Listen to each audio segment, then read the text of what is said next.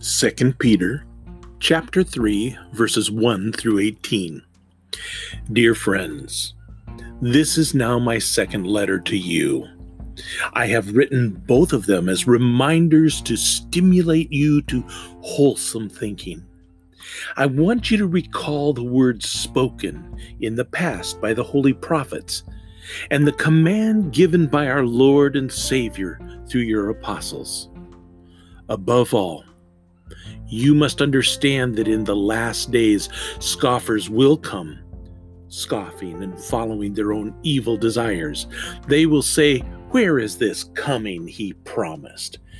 Ever since our ancestors died, everything goes on as it has since the beginning of creation." But they deliberately forget that long ago, by God's word, the heavens came into being, and the earth was formed out of water and by water. By these waters also the world of that time was deluged and destroyed.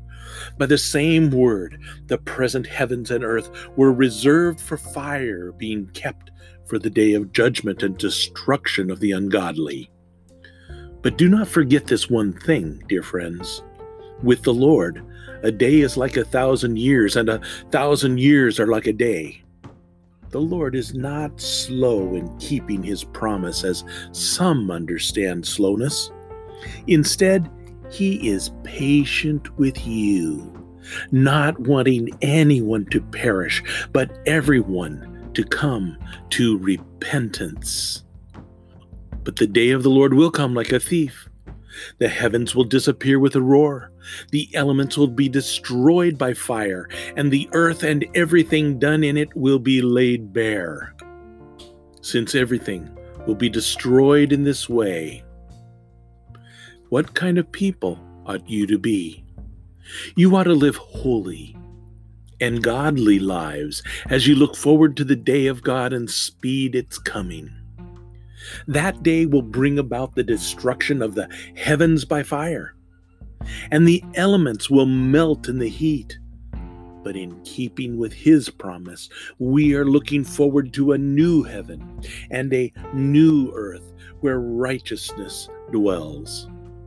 So then, dear friends, since you are looking forward to this, make every effort to be found spotless, blameless, and at peace with him.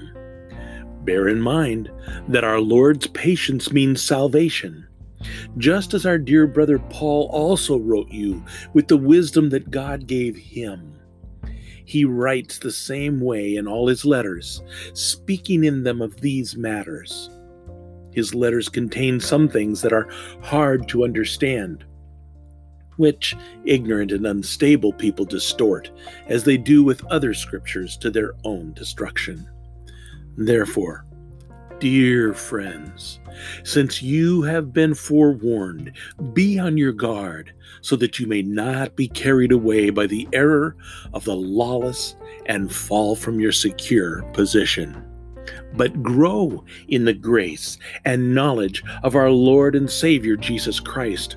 To him be glory, both now and forever.